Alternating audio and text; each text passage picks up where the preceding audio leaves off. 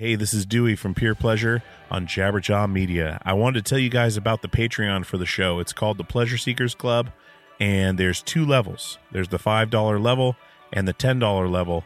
And all this is, guys, is to help support the show, help support the cost of putting the show out. Time spent building the show, hosting costs, travel costs to do the in-person interviews that you guys like so much. It all costs money. And I always try to find the best deal for sure, because I do have a day job as well. But having that support on the Patreon is definitely going to help bring more in-person interviews, more travel, more updated graphics, hosting, websites, all that stuff. So, and if you like the show, $5 a month or $10 a month really helps out. I know it's kind of an interesting thing with the Patreon when something's already free. But it is always going to be free. But if you want to support the show a little bit more, I'd absolutely appreciate it. You can pay either $5 or $10 a month. We'll try to do some special things for the patrons as well as we go. But it's just a way to support the show in a different way. And like I said, I really appreciate you guys coming back week after week. That's the most important thing I can ask for. So definitely go over and check out the Patreon. It's patreon.com/purepleasurepodcast. Once again, that is patreon.com/purepleasurepodcast. Sign up today and join the community and help out the show. Keep it growing. And I thank you so much.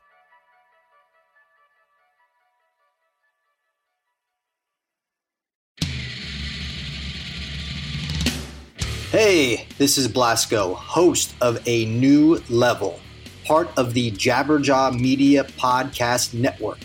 In A New Level, I talk with my network of friends and colleagues who have worked with some of the biggest names in music, including Slayer, Pantera, Refused, Rob Zombie, and many more.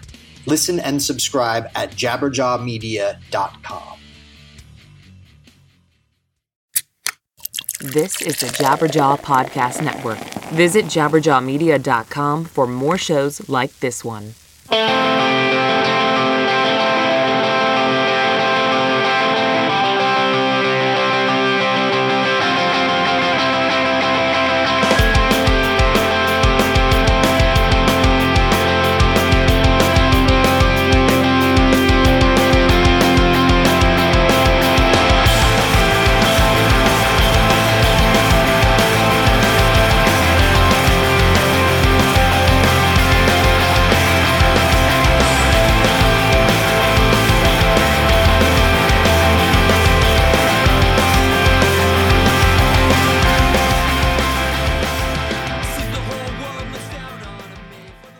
What's going on, everybody? Welcome back to Pure Pleasure with Dewey Halpus on Adobe Radio. I am Dewey, your host with the most, bringing you new content every week right here on Adobe Radio, and again on iTunes and everywhere else podcasts are available once this show airs. So we are greatly appreciative to be on Adobe Radio, and we are moving nights, as you're hearing right now, on Saturday night. Saturday nights at 6 p.m. Eastern, that's 3 p.m. Pacific. Right here on Adobe Radio, you can hear the first run of this show, which then becomes the Pure Pleasure Podcast after that on iTunes and everywhere podcasts are available. We are now on Google Play. We are also on iTunes, like I said. We are on SoundCloud, pretty much, Stitcher, anywhere. If you can find a podcast there, you'll find us there. And you can always check out the website on Adobe. If you go to adobe.com/shows/purepleasure, you can listen to all of my episodes on there as well if you like to hang out on that site. There's some great music on there as well, so I definitely recommend checking it out at least if you get a chance. So all my episodes are up on iTunes, all my episodes are up on SoundCloud, so full access everywhere, and the show is free. And to keep it free, we do appreciate any donations that come through on the donate tab on the website, purepleasurepodcast.com. We also have the Amazon affiliate link. And that affiliate link, anything you buy using that link, if you bookmark it, anything you buy on Amazon, whether it's a box of cereal or a bike, anything, we get 4% of. It doesn't cost you any extra, but it definitely supports the show and keeps us going, keeping the show free, keeping the lights on. That'd be really great to get some action on there like we have been, and we do definitely appreciate having that coming through every week and seeing that. But my guest today is Jay Sakong from the band OWEL. Now, Jay and I have not spoken before this interview, so this was definitely interesting because up to this point, I've done a lot of friends that I've had long relationships with, on off the road, a lot of inside jokes and funny tour stories and everything else. So I was excited to talk to Jay because I've been a fan of the band OWEL for a long time and was really excited when I talked to Natalie about getting them on the show. But I was also excited to talk to someone who I've never talked to before, that I like their stuff and wanted to put it out there. And I know they're doing well, but I wanted to do my part and get their name out there. So Jay and I finally connected over Skype and had a great conversation. We talked a lot about, the typical things like, about writing the record. Found out that he writes a lot of the music, pretty much all of it himself, and then writes the parts for everyone else. And then they all come together as one cohesive unit, which was also pretty cool to learn. The music's really dreamy and atmospheric and really beautiful. And I think everyone's really going to enjoy hearing that. Now, and we also got into some fun stuff. I found out Jay does commercial work for big companies where he can play around with music that as a musician, in a certain kind of music, you don't necessarily want to play, but you like to mess around with. Like there's always been a time a metal dude has come in to practice space and there's a keyboard and he starts playing some dance beats or something just to be funny. Jay gets to do that for a living as well on the side from OWEL. So that's also fun to know. So I wanted to get into that with him a bit, which we did. So I think you're really going to enjoy this interview. And I really appreciate you guys listening week to week. PurePleasurePodcast.com is the website. We are also available on iDobe's website under the live shows section. And we are on Instagram and Twitter. Twitter is @PodPurePleasure, and Instagram is @PurePleasurePod. So definitely hit us up on there. PurePleasurePod@gmail.com is the email if you want to send me comments or questions or guest ideas or just tell me to fuck off. Either way, I mean, it's awesome getting mail from you guys and hearing your thoughts on the show. So without further ado, let's get into the episode with Jay Sakong from OWEL.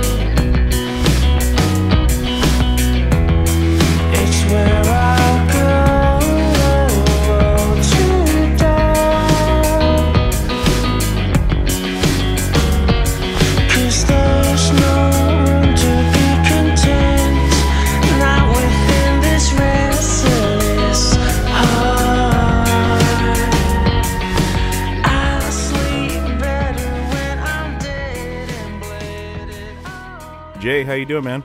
Hey, man, I'm so sorry. Dude, no problem at all, man. It's just how it works sometimes. It's a nonstop hustle because it's trying to get two people together at the same time is hard enough, especially on different coasts and everything else. But I'm stoked to have you on the show, man. Dude, what kind of microphone are you using? You sound like James Earl Jones with that bass. Oh, thank you. It's a Blue Yeti. Oh, yeah, that makes sense. Yeah. Yeah, man. And I'm getting over being sick as well, so my voice is about an octave lower than it usually is. Oh, yeah, you got that Macy grayness to it. Yeah. Well, thank you. I also have a bit of grogginess to me. We'll both sound like 50-year-old men on this interview. Excellent, man. And so you guys, the band is OWEL, and is it Sakong? Yep. Okay, so Jay Sakong from OWEL on Equal Vision Records with me today on the Pure Pleasure Podcast. You guys are over in New Jersey, right? Yeah. Okay. Our violinist, although from Jersey, lives in Brooklyn now. Oh, okay. But yeah. Wanted to pay a little more for rent. Yeah, right, I guess. Well, awesome. So I wanted to know a little bit about you to get started. I'm a fan of the band, but I know not a whole lot about you. So, where did you grow up? I actually grew up in Central Jersey, like Woodbridge area, Middlesex County, like suburban Jersey. Uh-huh.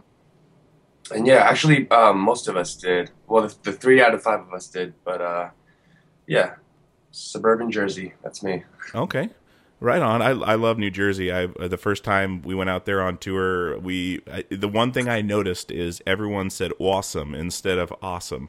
And it was just like in a movie. It was like walking into a movie set. I was like, we're instantly on the East Coast. Like, I think we came from Ohio or something. We did a long stretch where we were away from other people for a long time and then got out of the van, and there it is.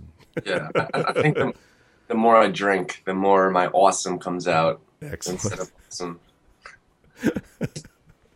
Man. So and how did you first get started into music? Did you play from an early age, or did you kind of come into it later? Yeah, well, like most Korean kids, my parents like made me take piano lessons, which I've always loved music, but hated when I was younger. I sort of hated the aspect of being forced to learn piano, but but finally they let me quit later on because they just knew how much I hated it. And then I feel like as soon as they let me quit, I like went to the piano and was just like, oh wow, this is a really cool instrument. And so so I actually really am happy that they made me in hindsight. Yeah. Yeah, and that's a good foundation instrument for. It is, yeah. All the notes are just like laid out in order. There's like the multitasking aspect to it. So if you want to get into drums, which I actually did, I went from piano to drums, and that was like sort of my first rock band experience was being a drummer for a while. And then after playing drums until I was like, I feel like I was 16 when I sort of really wanted to get into the melodic side of music, and plus it just looks cooler holding a guitar, right? So yeah, absolutely.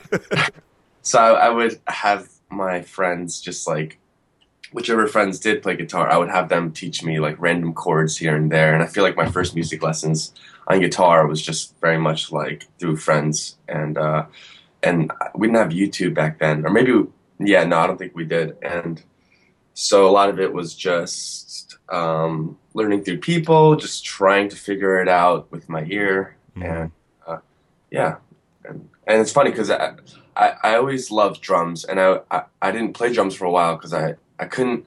I just figured like it's like I thought it would be like riding a bicycle. Like I won't play drums for a year, and then I'll sit behind a kit, and it'll be like as natural as breathing. I just couldn't possibly imagine sitting behind a kit and not being completely comfortable.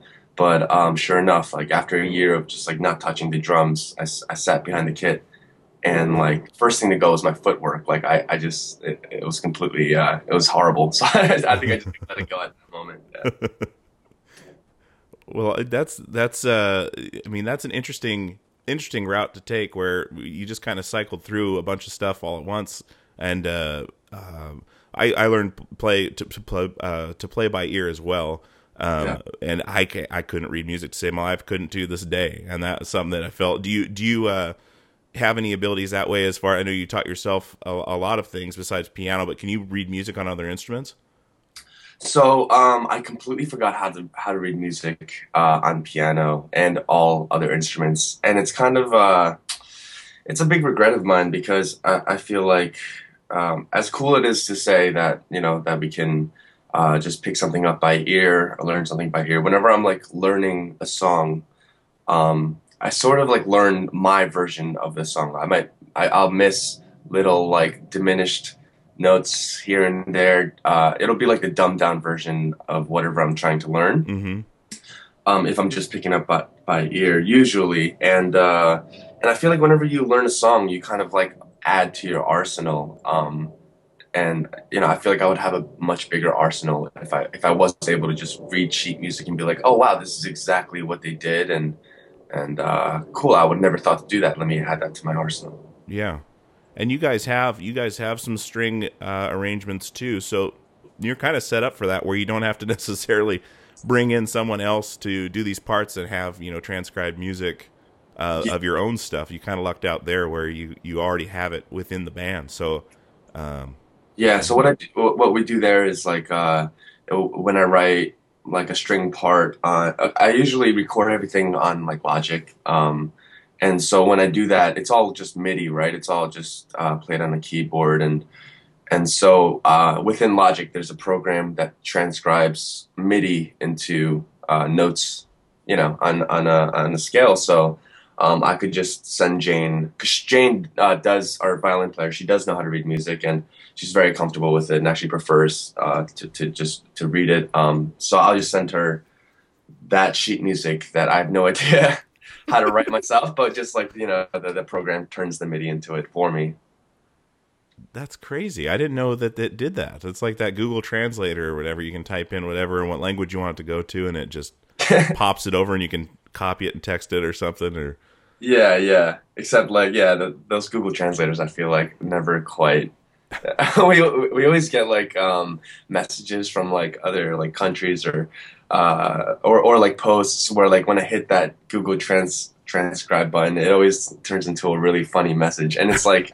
It's almost like cute, you know what I mean? Like like they kind of like the things that get lost in translation. I don't know. Like like one of the messages I remember was like from Japan, and like it translated into like your music is a coming of my heart or something like that.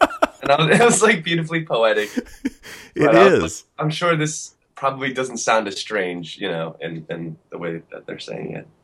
That's incredible. You can't make that up either. Like you can't just sit there and come up with that. Even the greatest poet couldn't sit there and do that. All they needed was Google, and I mean, it's prophetic. It's awesome. That'll be the next like concept record. It'll be like just poorly transcribed lyrics. Oh, that's fantastic. So tell me a little bit about how OWEL got together and how that all started for you guys, as far as coming together and kind of your journey to where you are now.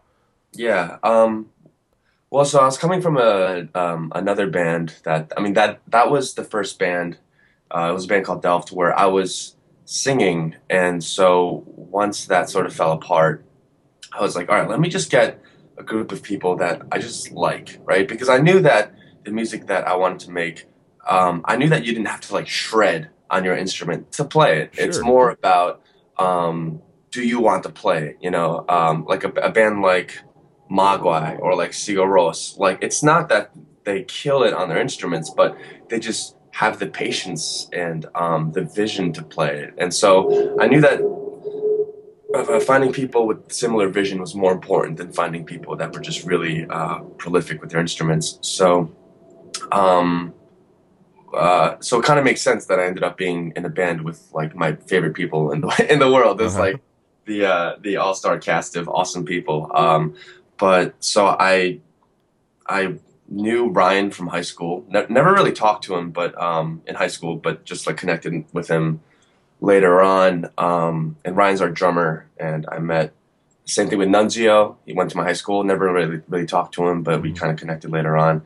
And Seamus, I went to this Institute of Audio Research, this like engineering school, and I just like met him on the train, and we would just like talk about music. And it's funny because I asked him to join the band without even hearing him ever play.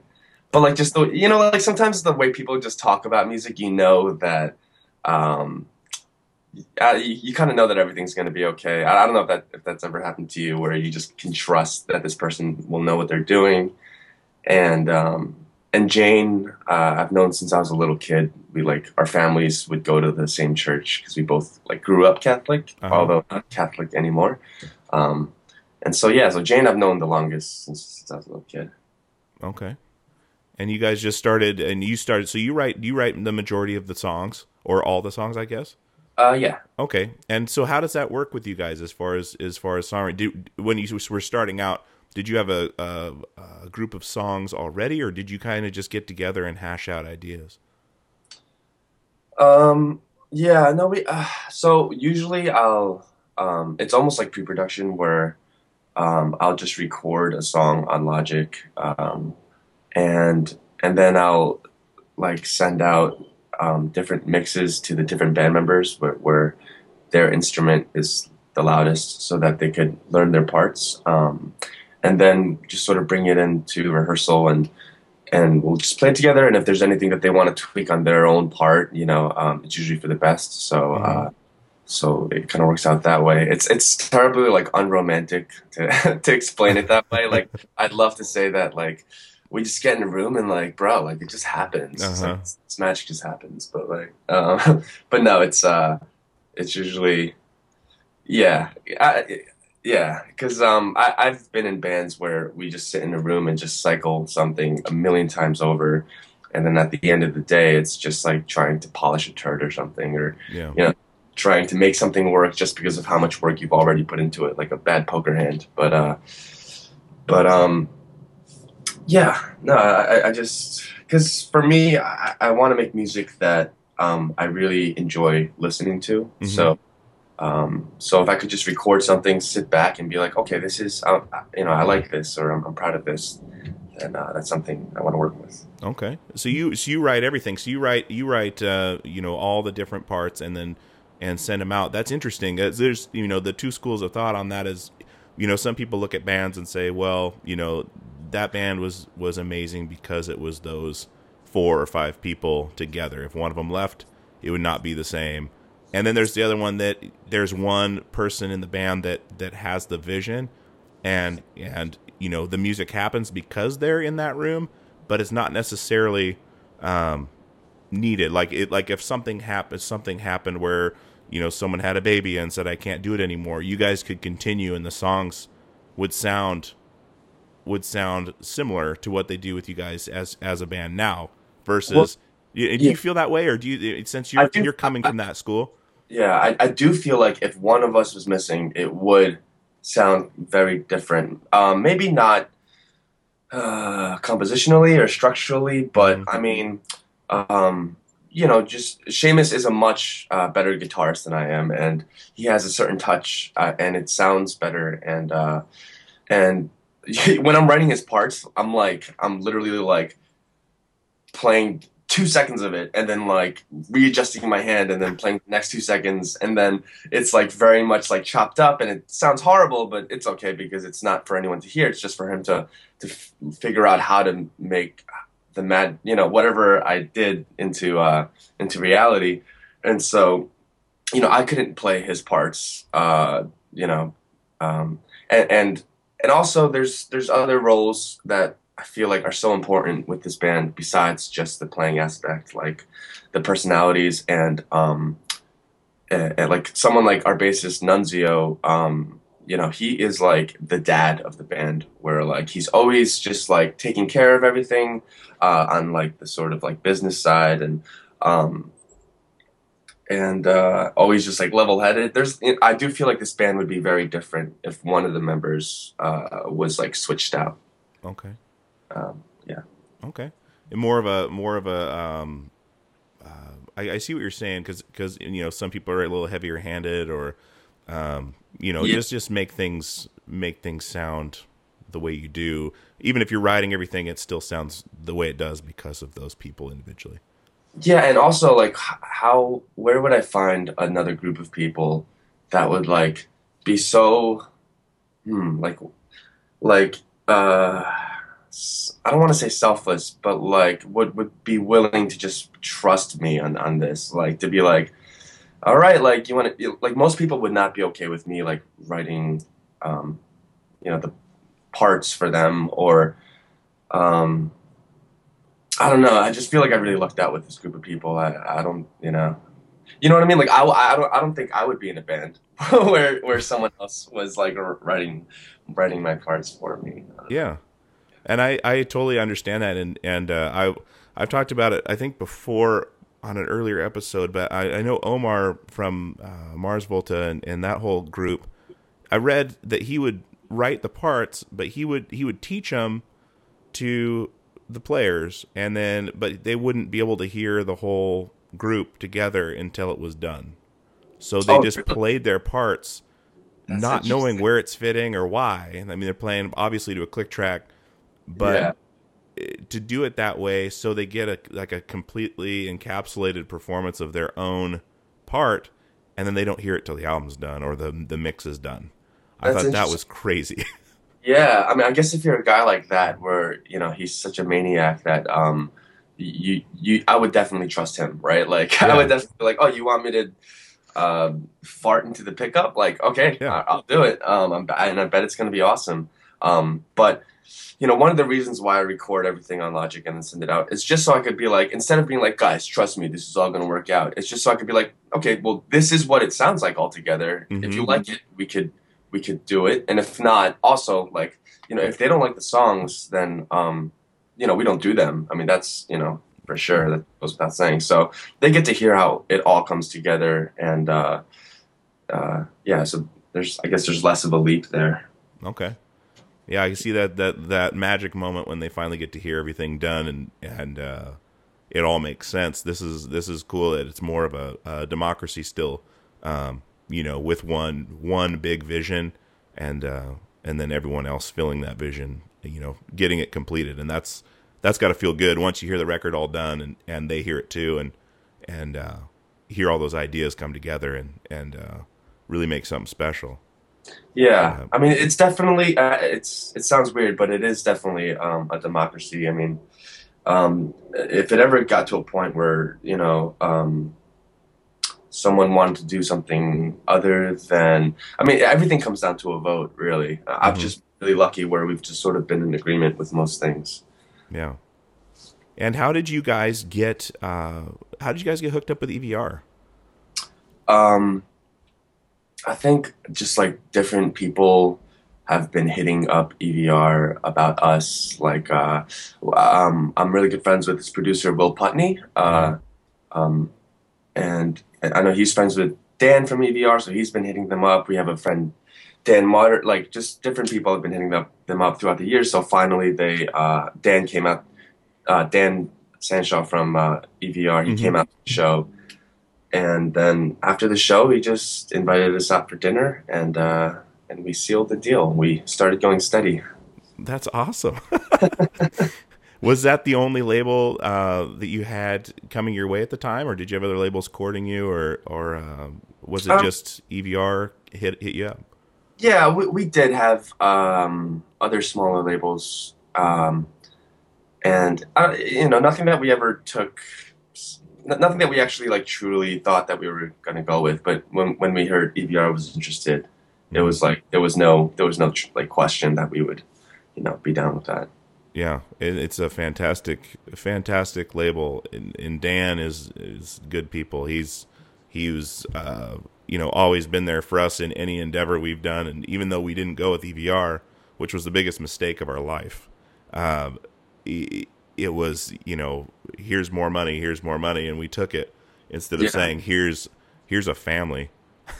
We went the complete opposite direction, and Dan was still at every show and everywhere. If we needed advice, we could call him up.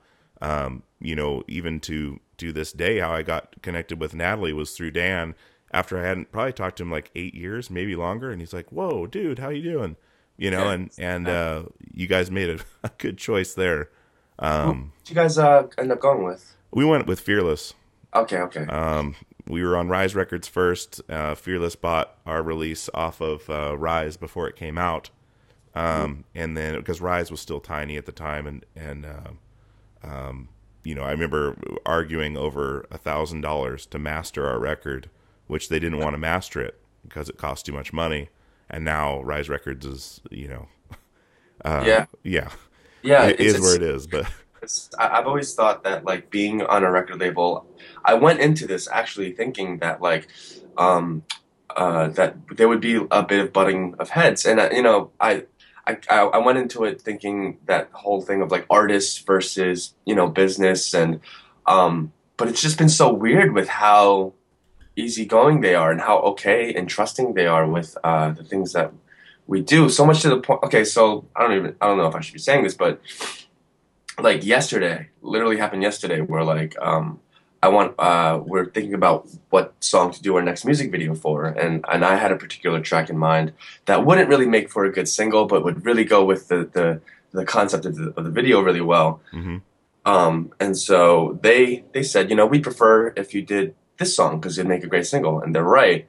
And like I kind of like got into that mode where I'm like, no, but this, it's for the art, blah blah blah blah blah. And then and then so then I ended up saying like, okay, fine, we'll go with the single. And then they ended up saying, you know what, if you feel that strongly about it, we'll go with the song that you want. And then here I am realizing that they're right, that like, no, like it's better to put out the song that would make the next single. So I ended up like almost like in a reverse psychology, being like, no, you know what, like you're right, and yeah, like that's why we have you. I mean, like that's why I trust them. Yeah. So that right there, saying that right there, that's why you trust them. That's something that I know they don't take lightly, and it's something you're really hard to find in this industry where money doesn't trump everything, and because they know, they want to keep you happy, of course, but you're also helping them out as well. And in this climate where people don't buy records anymore, it's really a struggle for labels. I mean, having that relationship and those foundations is really what's going to help them stay relevant and stay around. Something they've been doing before when people were buying records. They were exactly the same way. And like you said, they knew you knew what you wanted to do, but they had to put their say in there. And even while I was arguing my point, I was like saying like, I get why they want this because it makes all the sense in the world. And then I'm like, wait, it makes all the sense in the world. Why am I not listening to them? And so yeah, they ended up giving me the freedom to go with my original choice. But but hey, when you're right, you're right. And plus it's their money. I mean, yeah, if I wanted to go make this dumb like art project on my own, like they would absolutely probably let me. And but I'm asking them to invest, and the smarter investment would be their choice. So yeah, absolutely. And so with the newest record, Dear Me, you produced that, right? Yeah. Okay. How did that come about? I want to hear a little bit about how going from the initial vision of the songs to recording them and being. I mean, you're all in with this. So how did that recording process go for you guys? And kind of walk me through that if you can. Yeah. So so the band called Gates? Yeah. Mm-hmm. Yeah. So Kevin Dye, who's the singer of Gates, I got him on board to engineer. And so we rented out this beautiful space called Audio Pilot in New Jersey. Uh-huh. And we had I think we booked out a month to make this record. And so we mapped out, how long each section would take and blah, blah, blah, blah. And we knew it would be a hustle. We had to really cram everything in. And but somehow we made it happen. And during the process, I realized that Kevin was doing more than just engineer work. He was making really cool suggestions when it came to mic placement. And I know that sounds like engineer work, but it was so much on the creative end, and I felt like it would affect the sound so much that it's okay, you're no longer just an engineer. I mean, you're clearly co-producing this with me. So yeah,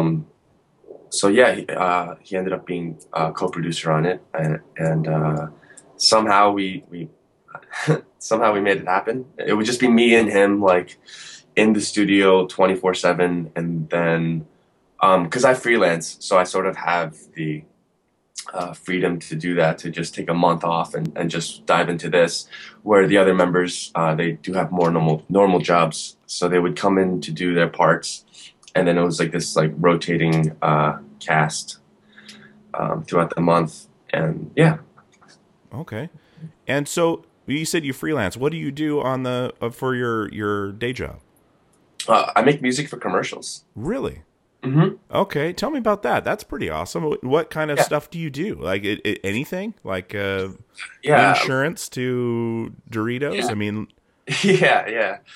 Pretty much. It's sorry, my brain's not working right. I woke up about 15-20 minutes ago, but yeah, I'll do anything pretty much that excites me. I'll get an email that says, "Here's the job. Are you in or are you out?" And there's a great freedom in that with being like, I have this and this and this coming up. I'm out, or absolutely I'm in.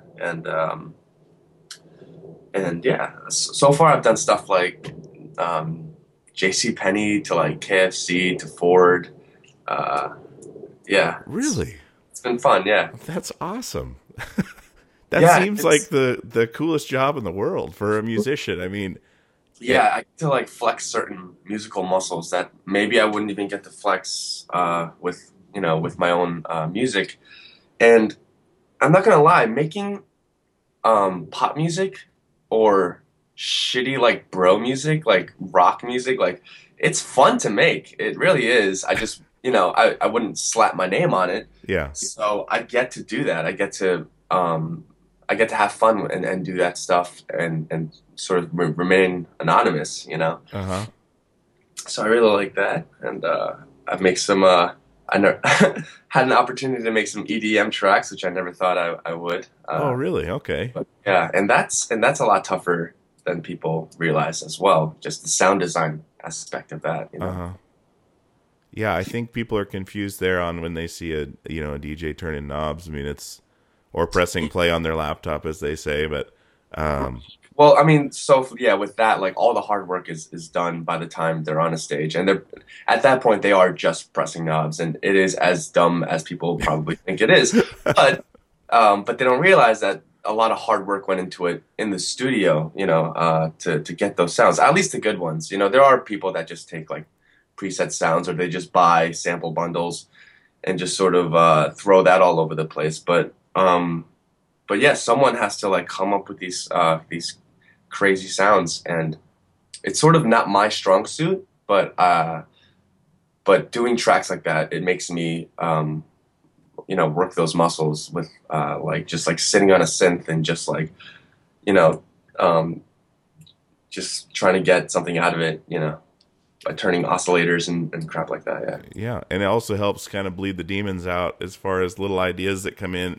I mean, it's fantastic. You can make money to do things that you're not necessarily, would ever put out there with your name on it, which is awesome. There's definitely little things that like I come up with that like I'm like, okay, this is cool, and then I'm like, no, this is like too cheesy. Like even I have to draw the line, so I could put that cheesy whatever into a commercial and still feel like I got to like use it in some way. It's like if YouTube commenters could actually push a monetize button on their comments, and the anonymous people there, they're like, yeah, no, that's awesome. And so how long have you been doing that? I feel like I've been doing this for about 5 years, something like that. Shit, man, you could do that on the road even. Yeah, I tried, and it's a lot tougher than I thought. Because on the road you're in a van, and for the most part you're in a van, and you need like internet connection, and plus just like staring at a screen while you're in the van is like nauseating. Yeah. Oh yeah. So it's tough. So plus, I like the experience of like being on the road and hanging out with my friends, and I sort of have to like disconnect myself from everyone when I do that. So yeah. Sure, yeah. That's time you'll never get back to, and that's some of the best days of your life. Like do you guys sleep in the van, sleep at people's houses? Do you guys do hotels? Well, most nights we'll do hotels, but when we can find a place, we'll we'll definitely use it for sure. God, I totally sound like a guy that like has not toured much, huh? When I'm like, yeah, I just want to hang out with my friends. No, that's exactly what touring is. Like that's but I'm not at the point yet where I'm like, God, like I just need to get away from these people. No, because it's that's one of the things I feel lucky about too, is having so many bands that just made it seem like a family atmosphere. Like we were at the point where we were on like $3 a day budget in the beginning, where we'd come up with creative ways to make full meals out of $3 at McDonald's, to, going out with some bands that were like, hey, let's just go to the dollar store, buy a bunch of stuff, and we'll put it together. Hey, you got mac and cheese, you got chili, let's mix it together. Staying at people's houses. It's just an adventure, and it's a career that you technically don't need to ever grow up. And that's awesome and also detrimental, I think, to a point where a lot of times on tour, I found that I would feel like I was just kind of spinning my wheels, like I was having a blast, but I'd come home and people are like, "What did you do? The last couple months, I just graduated college, or I just had a baby." I was like, "Oh, I just played, a bunch of shows." And people always envied what I was doing, and I always envied what they were doing. Yeah. Do you get that same feeling? For sure. And yeah, it's almost like, God, I would hate to.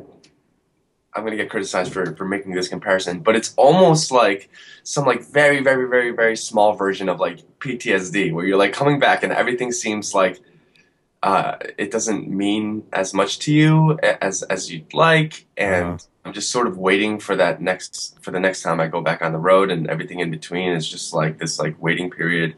And I just heard Bruce Springsteen on Mark Maron's podcast, and he sort of was talking about a similar thing, and he's dealt with it a lot more than I have, and probably more than I ever will. But where he's coming back as this like version of himself that's like slightly different than the version that left, and the world around him. He had a really tough time sort of dealing with people and dealing with himself when he got back from the road, and just like everyday life and the mundaneness of it. But yeah, that's true that like you sort of you don't have to grow up when you're on the road, and it kind of like stunts you, and then so when you get back into the real world, you're sort of handicapped.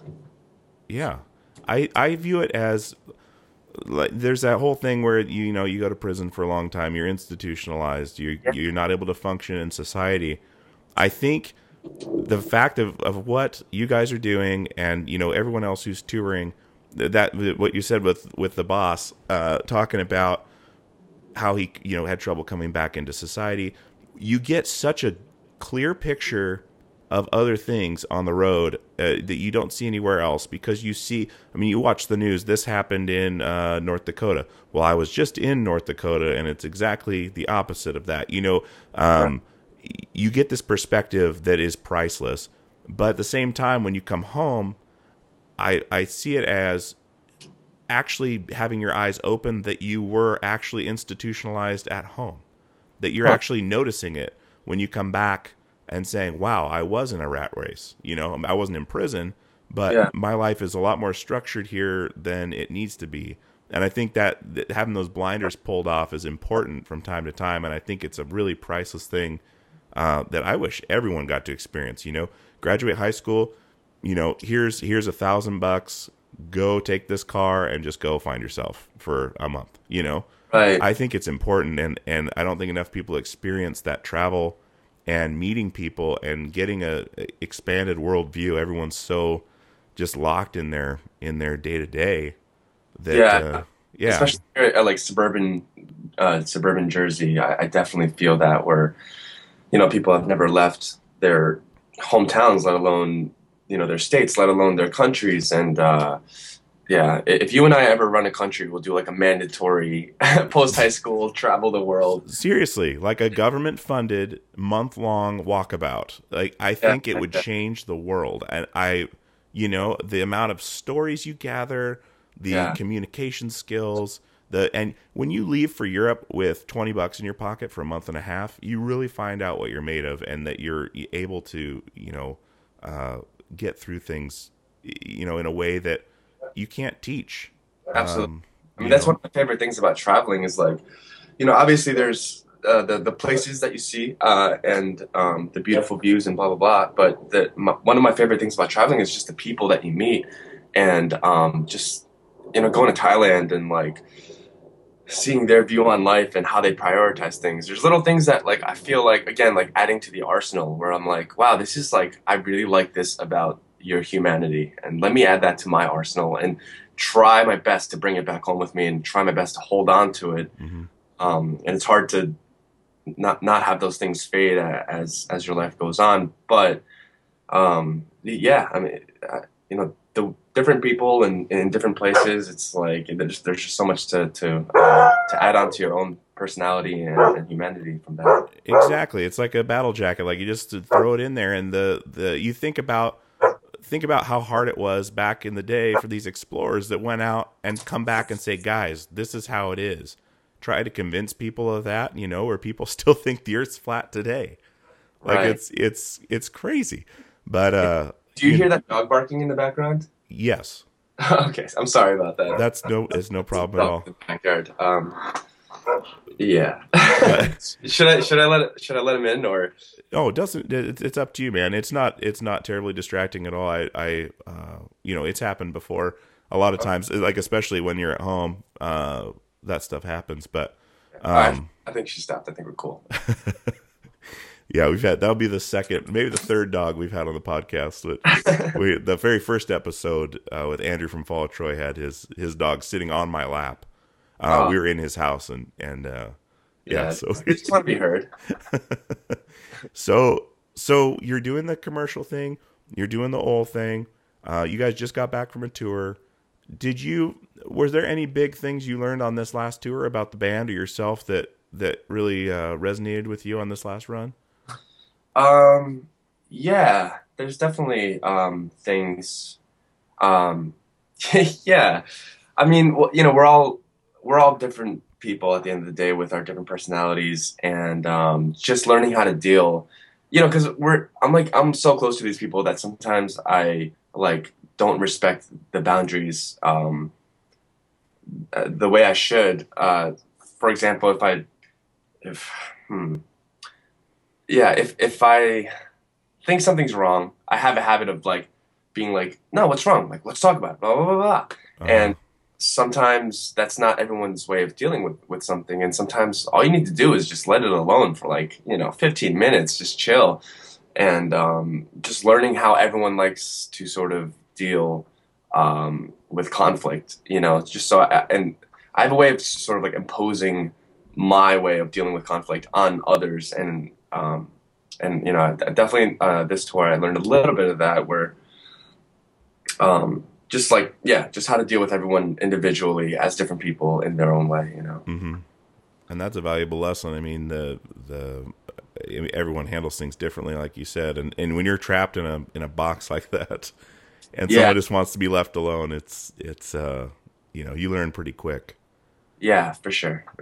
But and another thing I wanted to touch on here, we have a few minutes left, so I wanted to talk about the covers you do on YouTube. I watched a bunch of those as I was prepping for this interview, because I would just kind of look around. And I saw, that's why I brought up, is there an instrument you don't play, because you play so many different things, and kind of what your main influence has been the last few years as far as music goes, because you have a wide variety of covers you're doing from some pretty amazing bands, and I'm wondering what really inspires you in the last year or two. Yeah. Well, thank you. And I feel like I've become that old man that listens to what they've listened to for the last 10 years, and I've sort of I feel a bit of I feel like my musical intake has been stunted a little bit, and I really need to do something about that. But yeah, I haven't really gotten into any bands in particular in the last year or so. Nothing really new. Just there's the obvious influences of Sigur Rós and Radiohead and that, and I've said this before, but I always sort of look to old Nat King Cole songs or Etta James songs for string arrangement, the way their strings will interact with the main melody, and it's almost like a secondary vocal, the way they duet with each other. Mm-hmm. And so I love those tracks, and just the songs and sound of them. Yeah, I can't. It's funny. I'm completely part of the problem when it comes to listeners these days. My attention span is so short. Everything's so available, and I could so easily find an amazing band, because there are so many amazing bands out there. It's definitely not a case of there not being enough good music. it's just I've just been spoiled, I guess. Yeah.